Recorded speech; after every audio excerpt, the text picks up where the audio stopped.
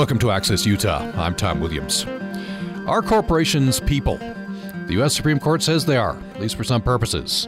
Today, in part 2 of our series on corporations, we're going to look at the impact of the U.S. Supreme Court's Citizens United ruling, which allowed corporations and unions to spend freely in political campaigns. We'll also examine the subsequent move to amend effort, which seeks to overturn that ruling. It's now been more than 4 years since that landmark case was decided. What do you think? Have the effects been good or bad for the political process? Have there been unintended consequences? And what should be done going forward? Our guests this hour include Thomas Hucken, University of Utah professor of English, who's with Utah Move to Amend. He joins us on the telephone. Welcome to the program. Thank you.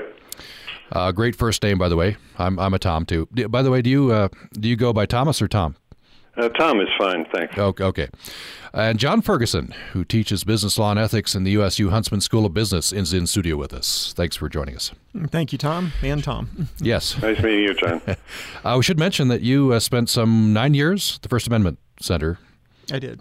In Nashville, Tennessee. Mm-hmm. You have an interesting background. You have a background in religion, both practicing, preacher and also as an academic and also as a lawyer. Yeah, I do. Mm-hmm. So we're going to bring all that to bear today. We're going to talk about corporate personhood in the arena of free speech and in the arena of democracy, of politics. Let's open with a famous clip. I can't remember which campaign this was. This is Mitt Romney, and I believe he's in Iowa. And you'll hear him talking about his usual campaign spiel. Then someone shouts out, pushes back against him, and we get a whole discussion about corporations as people. The coming decades, going to be able to balance our budget and not spend more than we take in. We have to make sure that the promises we make in Social Security, Medicaid, and Medicare are promises we can keep. And there are various ways of doing that. One is we could raise taxes on people. That's not the way. Corporations are people, my friend. We can raise taxes on.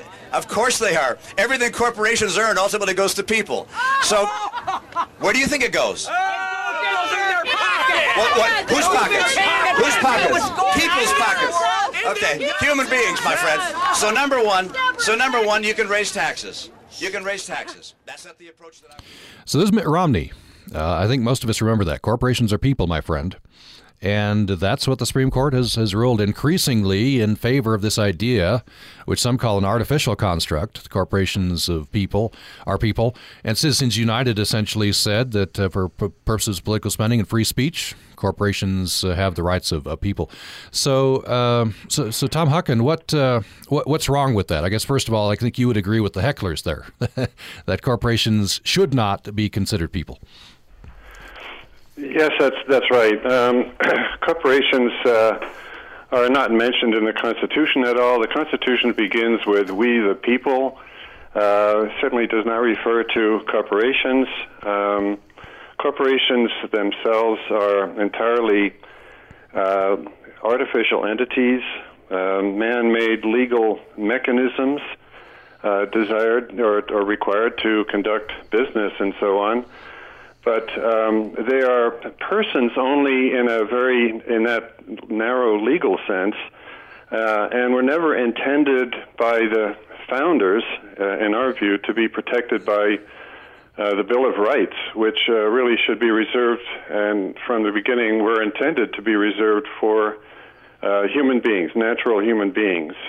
So that's our general position on corporations, that they are valuable business enterprises and an important part of our economic system, but they should not be entitled to the Bill of Rights protections that have been reserved for natural persons from the beginning.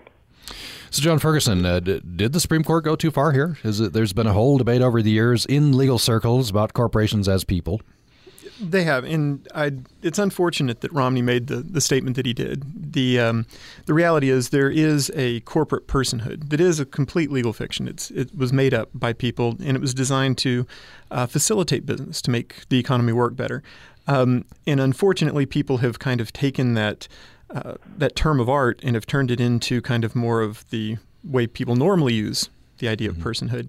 And that was really inarticulate of him, and it's inarticulate oftentimes when we try and expand that idea beyond what it was originally intended to be, and even what it's intended to be now. I do think the court probably was not as particular as they should have been in that case. I think it should have been a much narrower ruling, and I think they should have been much more defined in how they worked with some of the wording, and I think that's led to a lot of unintended consequences. Tom, how can you made reference to the fact there are some beneficial aspects to this, right? And we talked about in the previous program a couple of weeks ago as we kicked off this series, History of Corporations, that once this idea was set up, the corporation as an entity in and of itself, then the owners could have limited liability. And you share a joint responsibility and you pool the money. So there are some positive aspects here that really help the economy. Definitely, and that goes back centuries to joint stock companies and so on. Yes, investors do need to be protected to a certain extent from their investments and the risks that they're taking and so on in order to encourage enterprise. So that's all well and good. Also, corporations need to be endowed with some kind of concept of legal personhood so that they can act, they can sue, and they can be sued. They can be, held responsible, and according to the judicial legal systems. But those rights and privileges should be really restricted and not extended to the Bill of Rights. What about Governor Romney's point during that brief clip that who do you think makes up corporations? He said it's people. Where do you think the money goes? Yep. It's people. What do you say to that? Well, yes, people certainly constitute corporations, but and those people, when they belong to corporations, they don't sacrifice, they don't give up their first 10 Amendment rights or the 14th Amendment, any of the Bill of Rights protections as individuals. They don't give up any of those things. The issue is whether these protections should be extended to artificial entities like corporations or unions or other associations and groups of people. That's where I feel, and Move to Amend feels, that the Supreme Court overstepped its logic. Really, I mean, its reasoning. What does the amendment say? What are you trying to get passed? What would it do? Well, our amendment is called We the People Amendment. There are two parts to it, two sections. One is that the rights protected by the Constitution of the United States are the rights of natural persons only. Artificial entities established by the laws of any state, the United States, or any foreign state shall have no rights under this Constitution and are subject to regulation by the people through federal, state, or local law. The privileges of artificial entities shall be determined by the people through federal, state, and local law and shall not be construed to be inherent or inalienable. That's the first part of it. And I think that's really important because corporations themselves, going back to the beginning, have been chartered typically by state or local jurisdictions originally in order to accomplish some purpose, like building a canal or a bridge or something like that, and had finite, limited time periods, time spans, and the charter had to be renewed after 3 years or so, and so there were quite strong restrictions on how corporations could function. That basic element of corporate law has been kind of lost sight of, but in any case, that's the history of it. So that would be section number one, that artificial entities are not persons and therefore can be regulated. And the other section of our proposed amendment has to do with this idea that money is speech, which is also a pretty cockeyed idea in our view. We feel that money is not speech and therefore can be regulated. It does not fall under the First Amendment protection of freedom of speech. I want to follow that up, and I think we'll open with that in our next segment, which is coming up in about 4 minutes. This idea that money is not speech. That's the point you just heard from Tom Huckin, and it's put forward by Move to Amend. And I know you'll have something to say on this, John Ferguson. But first, this idea of taking care of this, correcting this misaction, if you see it that way, by the Supreme Court, Citizens United, through constitutional amendment. Is that a good idea?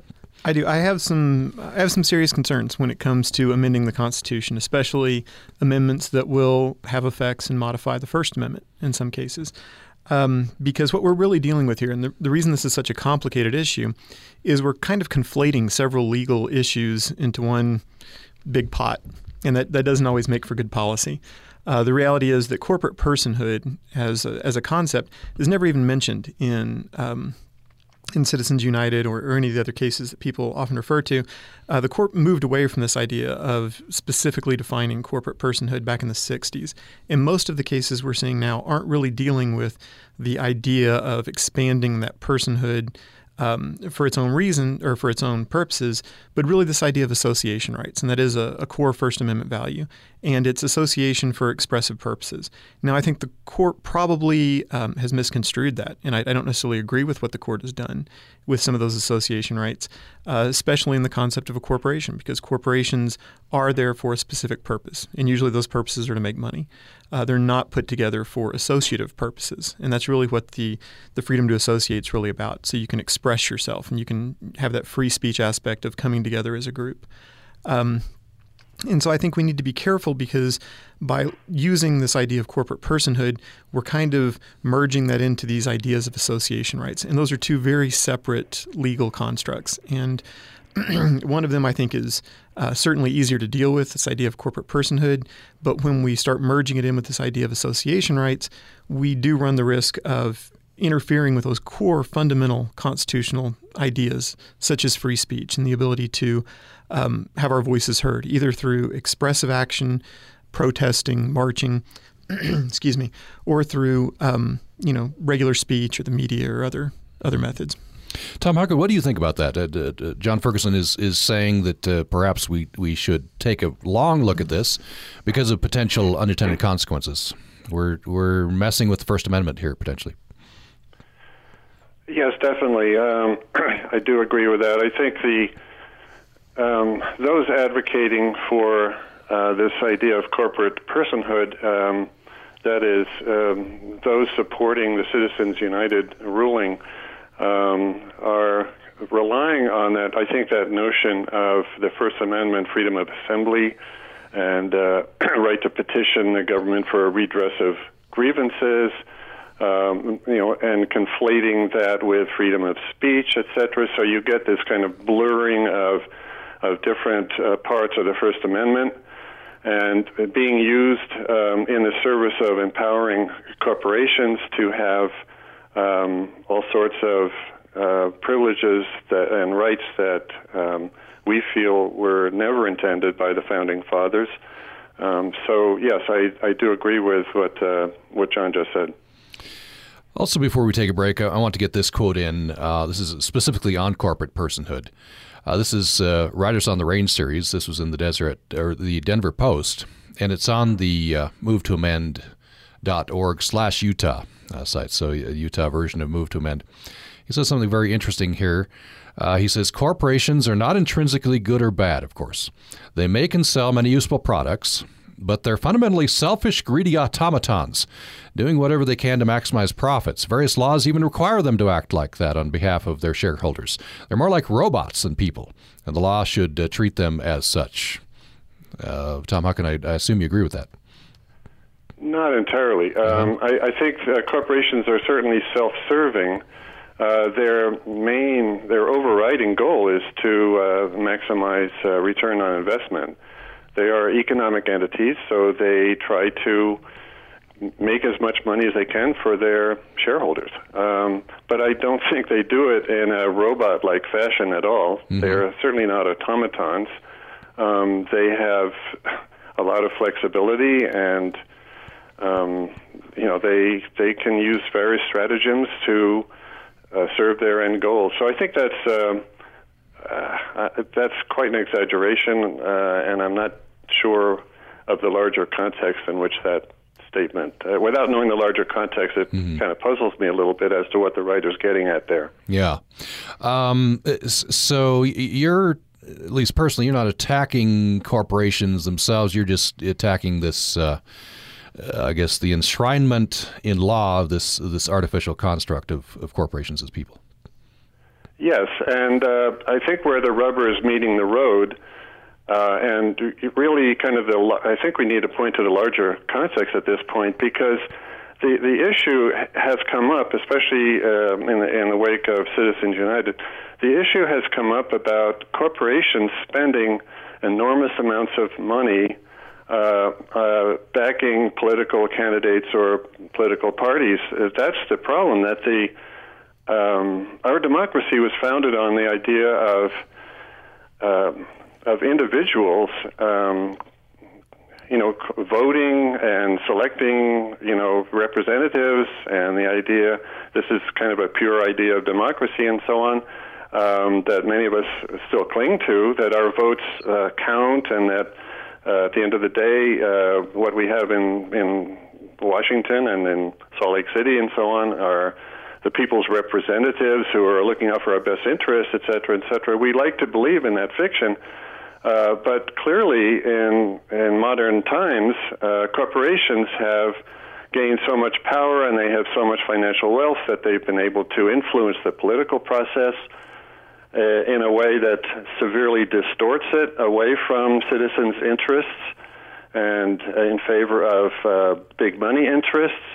I think most people are at least vaguely, if not very consciously, aware of this overriding influence of corporate money on our elections. In any case, the Citizens United decision and some others like it or preceding it have pointed to this problem of big money distorting our democratic, supposedly democratic elections. That's the real issue. That's the larger context that I think we don't want to lose sight of. Yes, and we'll certainly jump into that. Before we take a break, I want to give John Ferguson a chance to respond to either Ray Ring's quote there from the Denver Post or anything that Tom Hucken just said. Well, just going back to that idea of representation, I do think there is an issue here, and something that oftentimes the court didn't seem to take very seriously, I don't think, was the issue of the shareholders. Anytime you allow the corporation to use treasury funds and use money directly from the corporation to do things that aren't really in the purview of that corporation. I mean, the corporation is designed to make money, to engage in that business. When they start politicking, they're using the shareholders' resources. And I think there's a fiduciary responsibility to not go beyond what they're supposed to be doing. And I think the court kind of missed the point there and really didn't protect the shareholders. And that was one of the reasons for not allowing that kind of thing, that corporations shouldn't be allowed to go out and use their immense wealth. On the other hand, I don't know if corporations are the only ones that we should be, from a policy standpoint, most worried about. Most corporations aren't going to be involved in politics because it's not good for their business. And their goal really is to make money and to engage in business. And for most of them, it doesn't make any financial sense, it doesn't make any strategy sense to engage in the sort of political issues. If we really want to look at things, I mean, there are lots of groups. I know there are some casino owners, the Koch brothers, others, individuals who've used immense amounts of wealth and engaged in the political process. And I think that's probably a bigger trend and a bigger problem at this point. Well, we'll take that up. A very interesting point. We're going to take a break right now.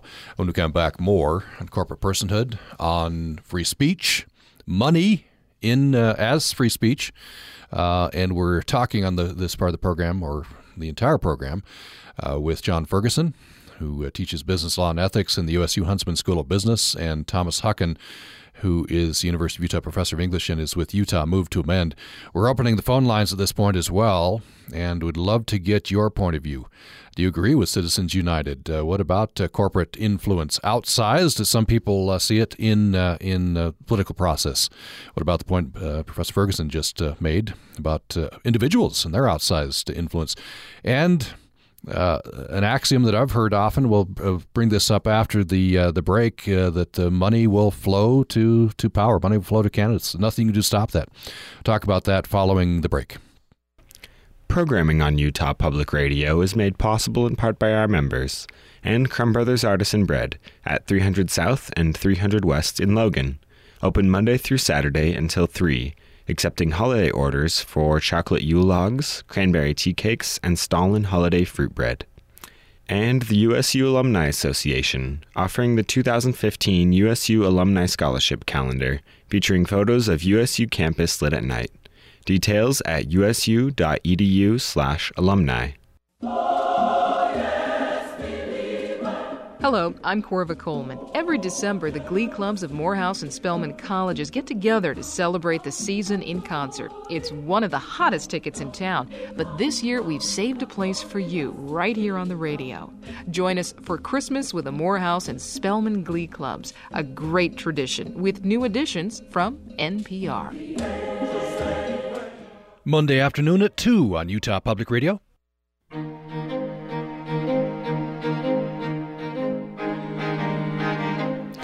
You're listening to Access Utah. I'm Tom Williams. It's part 2 of our proposed 3-part series on the corporation. And the question, the center of our discussion, at least so far, we'll make a bit of a transition away from this in the next segment. But are corporations people? Well, the U.S. Supreme Court says they are, at least for some purposes. And we're looking at the impact of U.S. Supreme Court Citizens United ruling, which allowed corporations and unions to spend freely in political campaigns. We're examining the subsequent move to amend effort, which seeks to overturn that ruling. It's now been 4 years since that landmark case was decided. We've got the phone lines open now for you. What do you think? Have the effects been good or bad for the political process? Are there any changes that you feel should be made? Is move to amend one of those changes that you agree with to ensure that all have a voice in the democratic process? Our guests include Thomas Hucken, University of Utah professor of English. He's with Utah Move to Amend. John Ferguson is with us in studio. He teaches business law and ethics at USU Huntsman School of Business. The number to call us is 1-800-826-1495, 1-800-826-1495. Our email is upraccess@gmail.com, upraccess@gmail.com. We're on Facebook, Utah Public Radio, and you can join us on Twitter at Utah Public Radio. Let's open this segment with an email who says, the question is, how is a corporation different from an organization such as Move to Amend? So I'll direct this to Tom Hucken. They're an organization with a goal. The only difference is that their goal is to gain profit. Corporations are gain influence, where Move to Amends is to limit their speech. That is, gain influence. So Move to Amend is an organization of people who are seeking a political end. Corporations, an organization of people seeking, in some cases, a political end.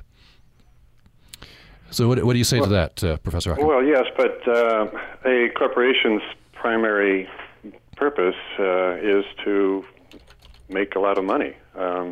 It's very self-interested in that regard, and its interests are pretty much confined to those of its shareholders, and its directors and company officers and so on, and maybe to a lesser extent, hopefully, to employees.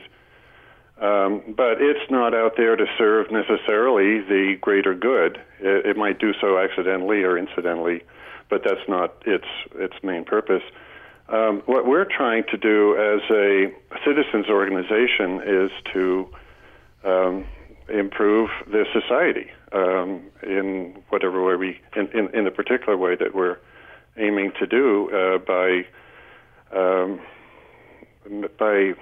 what we call restoring our democracy. We think we've kind of lost our democracy under this avalanche of big money spending on elections, and so we're trying to help restore democracy to this country. That's a broad societal good.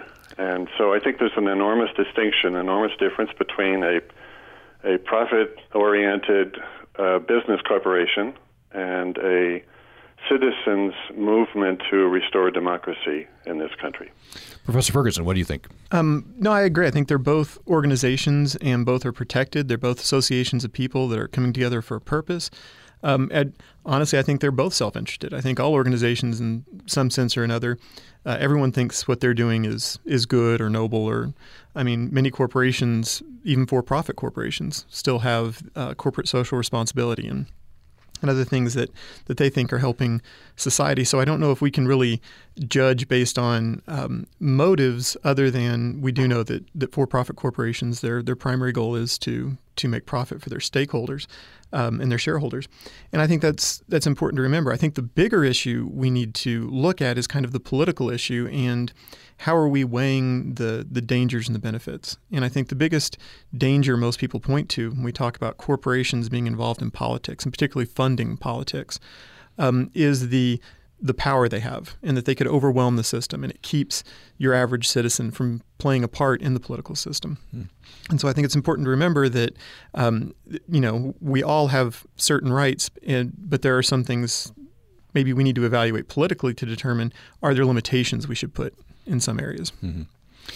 Professor Hucken, I want to get into this axiom. I'm sure you've heard it. It's some would consider it cynical, others would consider it a truism. And that is, money will find power. Money will find potential power. No matter what law you put in place, money is going to find a way to flow to the candidates. What do you say to that? Yes, I think that's generally true. And in fact, there's a book by another Professor Ferguson, Thomas Ferguson. I don't know, John, if you're related to him at all, but I don't think so. No? In any case, it's a book that was published in 1996 called Golden Rule. It's a wonderful book, but unfortunately written in a very kind of arcane fashion, and long and scholarly and difficult, so it hasn't reached the general public.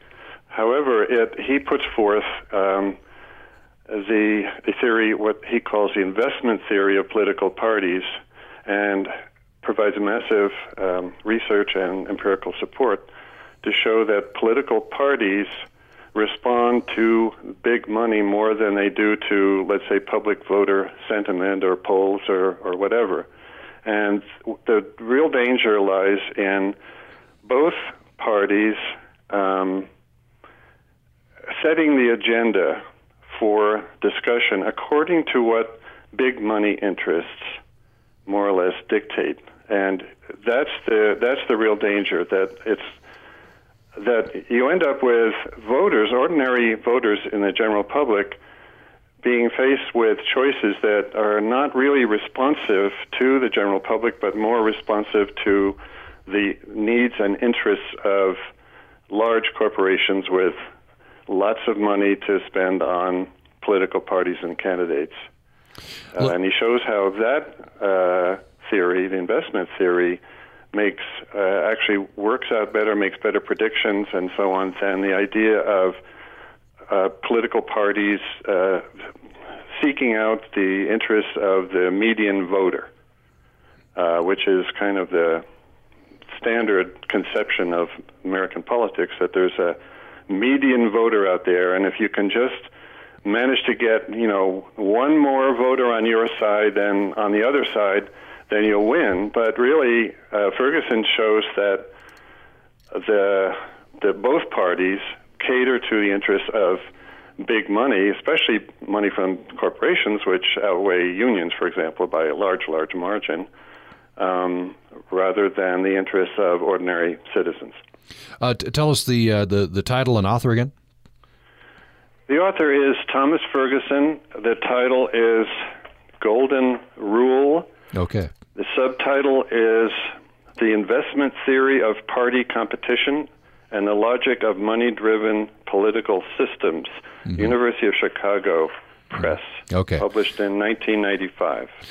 We do have a caller, so I'll ask Professor Ferguson here if he wants to have any comment to finish this point, and then we'll go to our caller. Well, yeah, I'd just say I don't think that's necessarily limited to corporations, though. I mean, if we look at the influence of the NRA or the AARP or any of these other groups, their interest groups always have disproportionate power and influence in politics.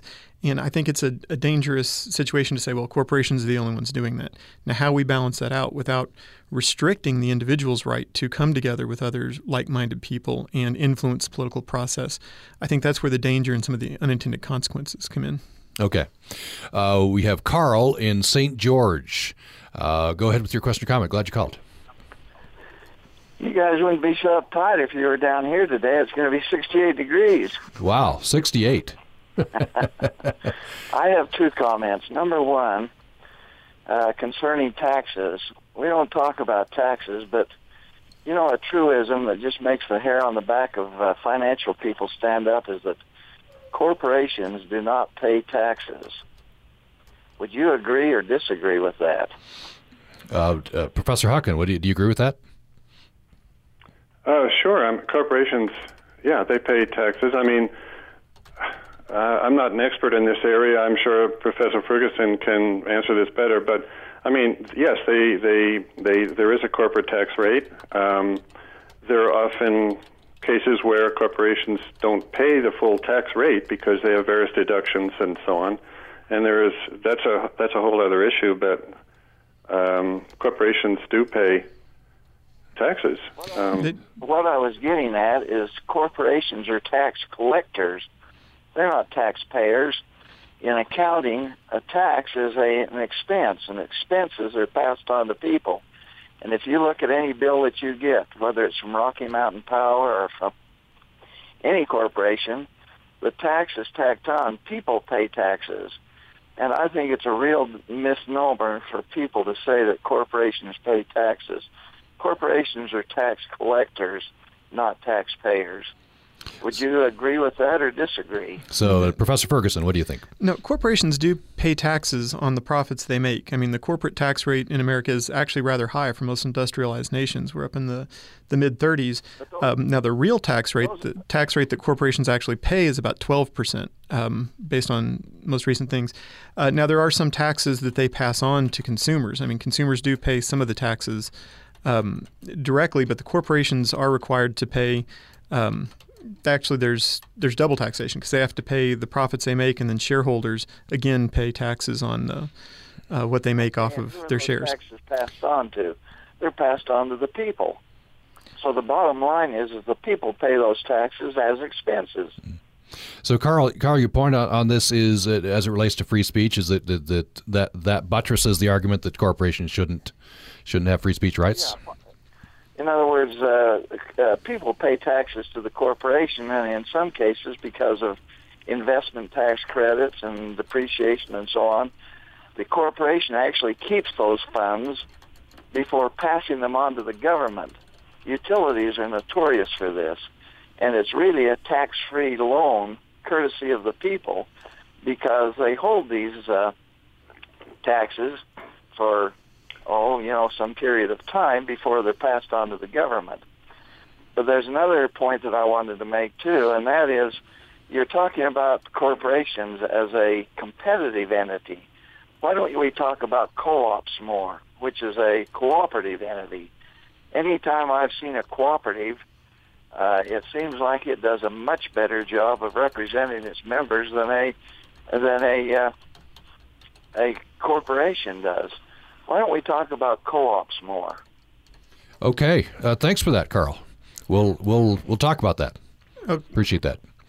So, Professor Ferguson, co-ops. Yeah, co-ops are great, and they can be a valuable instrument to do certain things, but they do tend to be much smaller scale. You don't normally find co-ops that are large enough to do large-scale business interests. I mean, GE couldn't function as a co-op. In order to do the things it needs to do, especially in a globalized economy with multinationals having to do business in many, many different countries, you can't really function as a co-op. It's too primitive of a business tool. And so we do need corporations to do things even when they're not as responsive to shareholders. They do have certain efficiencies and certain benefits that other models don't have. Let's take another break. Yes, go ahead, and then we'll take a break. I'll try to be fast. Mm-hmm. There is one counterexample to that is the Mondragon cooperative in Spain, which has an enormous size, enormous number of people involved. and is very successful in a larger business sense. Okay, interesting.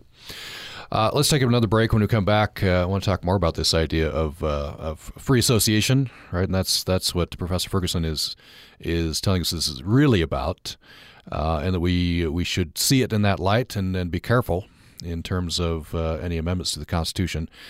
I want to get into a point that was made earlier in the program about individuals. There are individuals that have an outsized, and many people would see it, influence in politics. The example of the Koch brothers, which is a famous example. I guess you could don't immediately recall to mind an example of a big looming liberal donor, but you probably could supply that. Collison, supply that if you can think of that. So we're not trying to be overtly political on this, but this idea of corporations versus individuals, and if you pass this amendment, you still have individuals who have outsized influence. We'll talk about that following the break. A couple years ago, a group of scientists created a marketplace for monkeys to buy stuff. And if you looked at the monkey's data, you just assume it was from a human in a real market. It turns out that monkeys make the same exact mistakes we do. And that leads us to a puzzle, right? Why is it that we keep doing dumb things in the face of bad consequences? The Money Paradox next time on the TED Radio Hour from NPR. Monday morning at 10 on Utah Public Radio. Listener support makes Utah Public Radio the one you count on for trustworthy news, statewide discussions, inspiring music, and laughter. As the year draws to a close, consider the value you get from Utah Public Radio and make your tax-deductible year-end gift right now at upr.org. Your contribution helps maintain daily operations. The more funds raised, the greater the services we can provide every day of the year. Membership makes all the difference. Make yours at upr.org.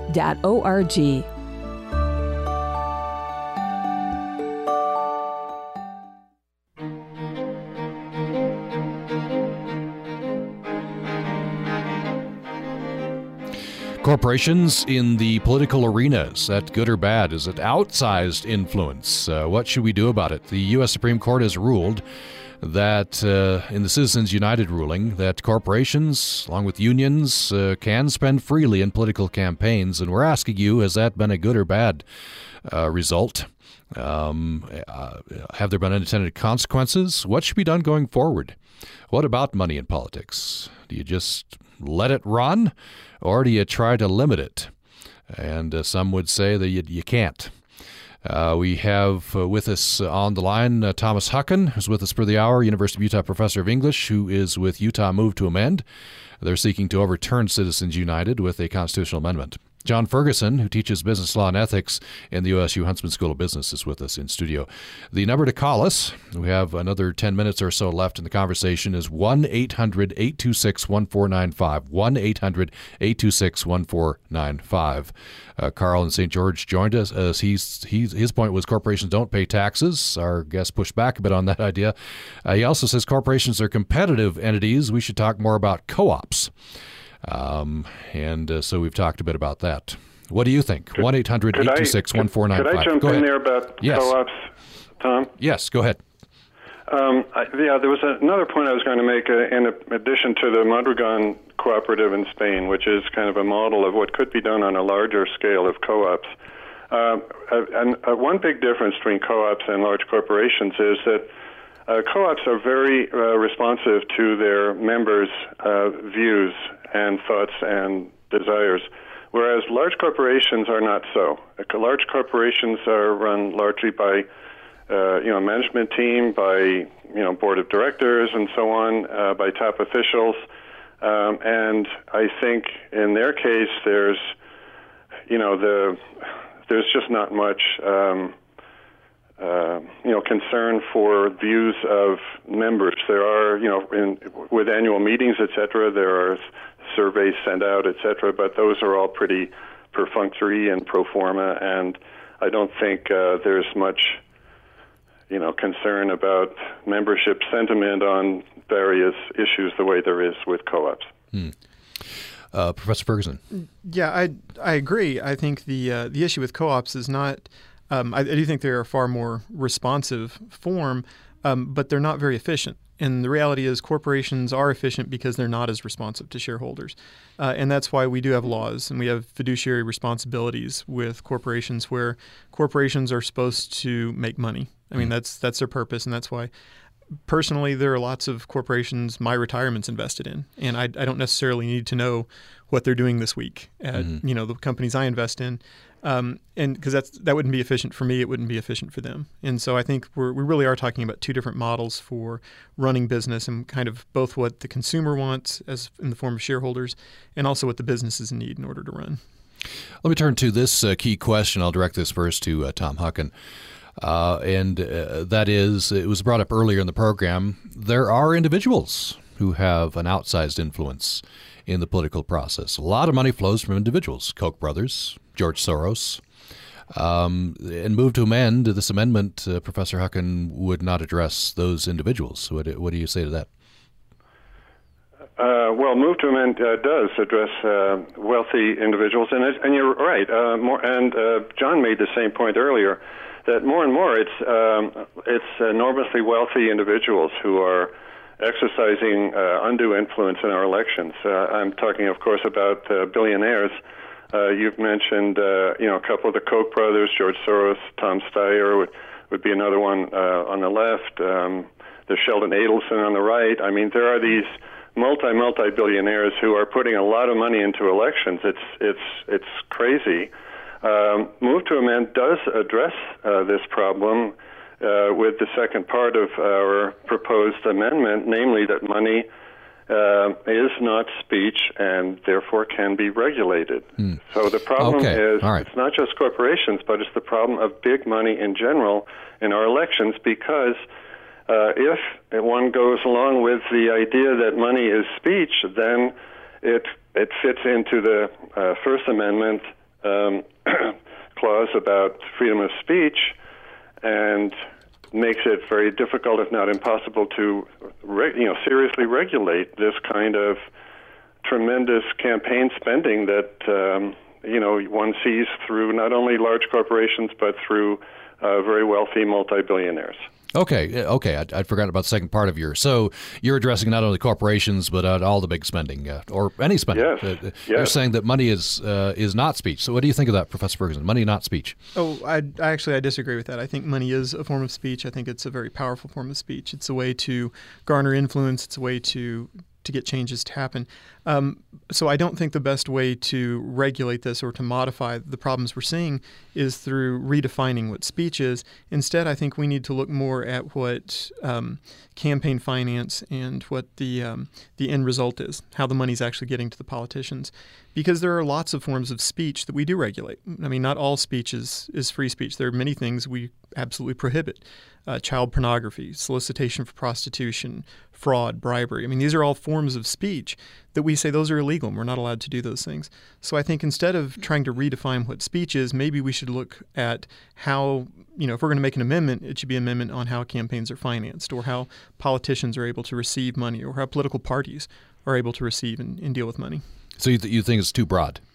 I do. I think anytime we start making those kind of modifications for how we're defining speech, that leads to far bigger issues of unintended consequences. Professor Hucken, what do you think about that? Professor Ferguson is saying this is too broad. There are other ways we could limit campaign spending.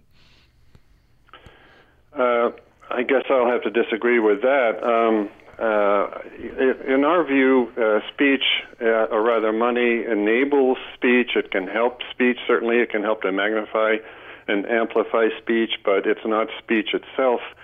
And I guess we would be originalists in that regard. We'd go back to the original Constitution and the way speech was conceived back then, in terms of public speakers in a town square, in terms of pamphlets, etc. The founders were especially concerned with political speech rather than something like pornography or yelling fire in a crowded theater or something like that. Which those are the most famous exceptions that one finds out there in terms of regulating speech. The founders were especially concerned with political speech, and that's what we're talking about here. political speech, money, just an avalanche of money in our current elections. Between 2008 and 2012, there was a tripling of outside spending in federal elections, and this is due largely to Citizens United. If money is granted the status of speech, and if it falls under that First Amendment rubric of freedom of speech, then it's very difficult, especially political speech, then it's very difficult to regulate it. So we would argue strenuously against that position. Professor Feckin, I'm trying to parse this out. So in today's world, I think we could all agree that for the most part, speech equals television, right? Especially in large states. So in my mind, that equals money, large sum of money. How would that be funneled on a plan under a citizens under move to amend being passed? Would it go back to public financing? What would happen? Well, the idea is that money could still be spent on television ads and so on, but it would be regulated. That's the problem is that there's such an enormous amount of speech out there in terms of these TV and radio ads and so on, that it drowns out. That money is being used to support the two main parties at the expense of all other parties, and it drowns out alternative voices. In fact, if you look at the Citizens United decision, you have a very clear distinction between the two opposing positions, I would say. And Justice Scalia took the view that the more speech, the better, and therefore was part of the majority saying that you can never have too much money being spent on speech in an election. But he was ignoring, in our view, the corrupting potential of such big money and the fact that it drowns out voices of ordinary citizens, which is a point that Justice Stevens made in his dissent. I would urge people to look at that Citizens United decision, see what Justice Scalia had to say on the one hand and what Justice Stevens had to say on the other about this. All right, good advice. And we'll give Professor Ferguson the last word. We just have about a minute and a half. And I agree. I think the overwhelming amount of money in the political process is a corrupting influence, and that's why I think it's one of those things that as we weigh out the pros and cons and the benefits of certain things, that we can say this is too damaging, just like all the other things we regulate and different types of speech we regulate. I think we can say that in order to protect the political system as it exists, we do need to regulate the way we fund campaigns and the way money gets to campaigns. So I think we can do that without having to modify the First Amendment and make some of these definitional changes that I think really do lead to the unintended consequences we need to be careful of. We'll leave it there. We're out of time. Much more that could be said. You can still join us on our website, upr.org, where this conversation will be up within the hour. And you can join us at upraccess@gmail.com and on Twitter at Utah Public Radio. So we have had as our guest Thomas Huckin, University of Utah professor of English. He's with Utah Move to Amend. Thank you so much. Appreciate it. You're welcome. And John Ferguson, who teaches business law and ethics in the USU Huntsman School of Business. Thank you. Thank you for having me. Coming up tomorrow, we're going to talk about a novel. It's set in Zion National Park. It's a national park mystery. It's called Canyon Sacrifice. Scott Graham is the novelist. That's tomorrow's program. Hope you'll join us. Thanks for listening today to Access Utah.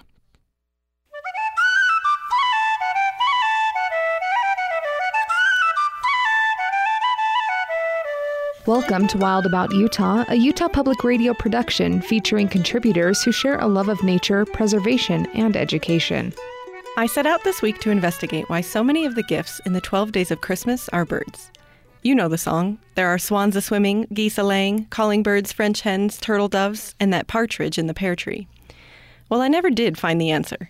But what I did find was some interesting information about a native bird often incorrectly referred to as a partridge, a bird that is supremely well adapted to life in winter. Ruffed grouse resemble partridges in that they are ground-dwelling game birds of similar size and stature. Their name comes from a collar of long feathers surrounding the necks of males who fluff them out when seeking mates in spring. The birds come in two color phases, differentiated mainly by their tail feathers, which can be either gray or chestnut brown. While not well understood, a grouse's color phase seems to be linked to climate. Grouse with gray tails are more prevalent in areas defined by cold winters, while brown grouse are more common in warmer climates. Now that snow is blanketing the landscape across much of their territory, the ruffed grouse is in its element. Harsh winters that adversely affect populations of other ground-dwelling game birds, such as quail, pheasant, and turkeys, don't seem to faze ruffed grouse. Their ability to survive is dictated by a number of special adaptations. The first is on their feet, where each winter, nubby feathers called pectinations grow on the sides of the bird's toes. Looking like strange combs, the bristles act as snowshoes, allowing the grouse to walk on top of even the softest snow. More special feathers grow on grouse legs, like personal leg warmers, and also near the bird's beak, covering its nostrils. Scientists believe the feathered mustache enables grouse to breathe in warmer air than they otherwise would, thus keeping their internal temperature more stable. Changes in weather bring about some changes in behavior as well. Warmer months find the birds resting in evergreens or thick brush, but in winter, when a foot or more snow covers the ground, grouse roost in the snow. The birds create small burrows which hide them from predators, offer protection from frigid winter winds, and keep them surprisingly snug and warm. Many a backcountry skier or snowshoer has been startled by a hidden grouse bursting noisily from its snowy lair. The bird's diet also changes seasonally, from a summer sampling of green foliage, seeds, berries, and insects, to the protein-rich, dormant flower buds of trees such as aspen and birch. Grouse also won't hesitate to eat the sweet flower buds of domestic trees like apples, and were at one time considered a pest in New England orchards. And so, it's actually not out of the question that within ruffed grouse territory, you might wake up one Christmas morning to find a partridge in your pear tree. Speaking of birds and the holiday season, it's nearly time for the Audubon Society's annual Christmas bird count. Over the next few weeks, tens of thousands of volunteers around the country will join in this tradition, collecting data on the types and numbers of birds living in the area. This data allows scientists to monitor and track populations over time and space. Participants can be seasoned birders, first-timers, or anything in between. To find a count near you, visit birds.audubon.org and click on Christmas Bird Count. For the Stokes Nature Center and Wild About Utah, this is Andrea Liberator. Wild About Utah is a production of Utah Public Radio. For transcripts and archived audio of Wild About Utah, go online to upr.org and click on the Wild About Utah link. Support for Wild About Utah on UPR is made possible in part by our listeners and the Southern Utah Wilderness Alliance, for more than 30 years working to preserve the wilderness at the heart of the Colorado Plateau. More about protecting Utah's wilderness heritage at suwa.org.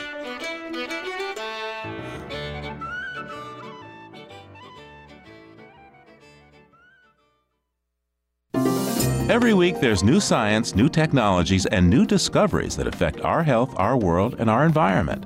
And every week, Living on Earth is there to report, analyze, and comment to make sure you know what's happening and how it may affect you.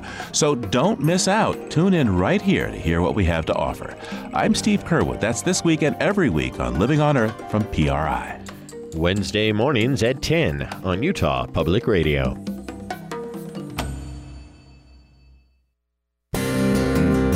Access Utah is a production of Utah Public Radio.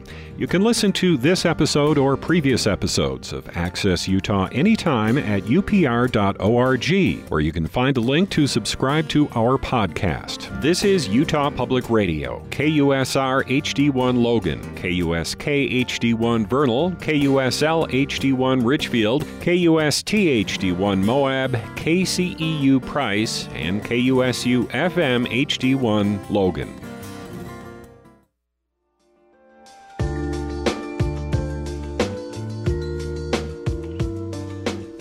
Thank you for listening to Access Utah on Utah Public Radio.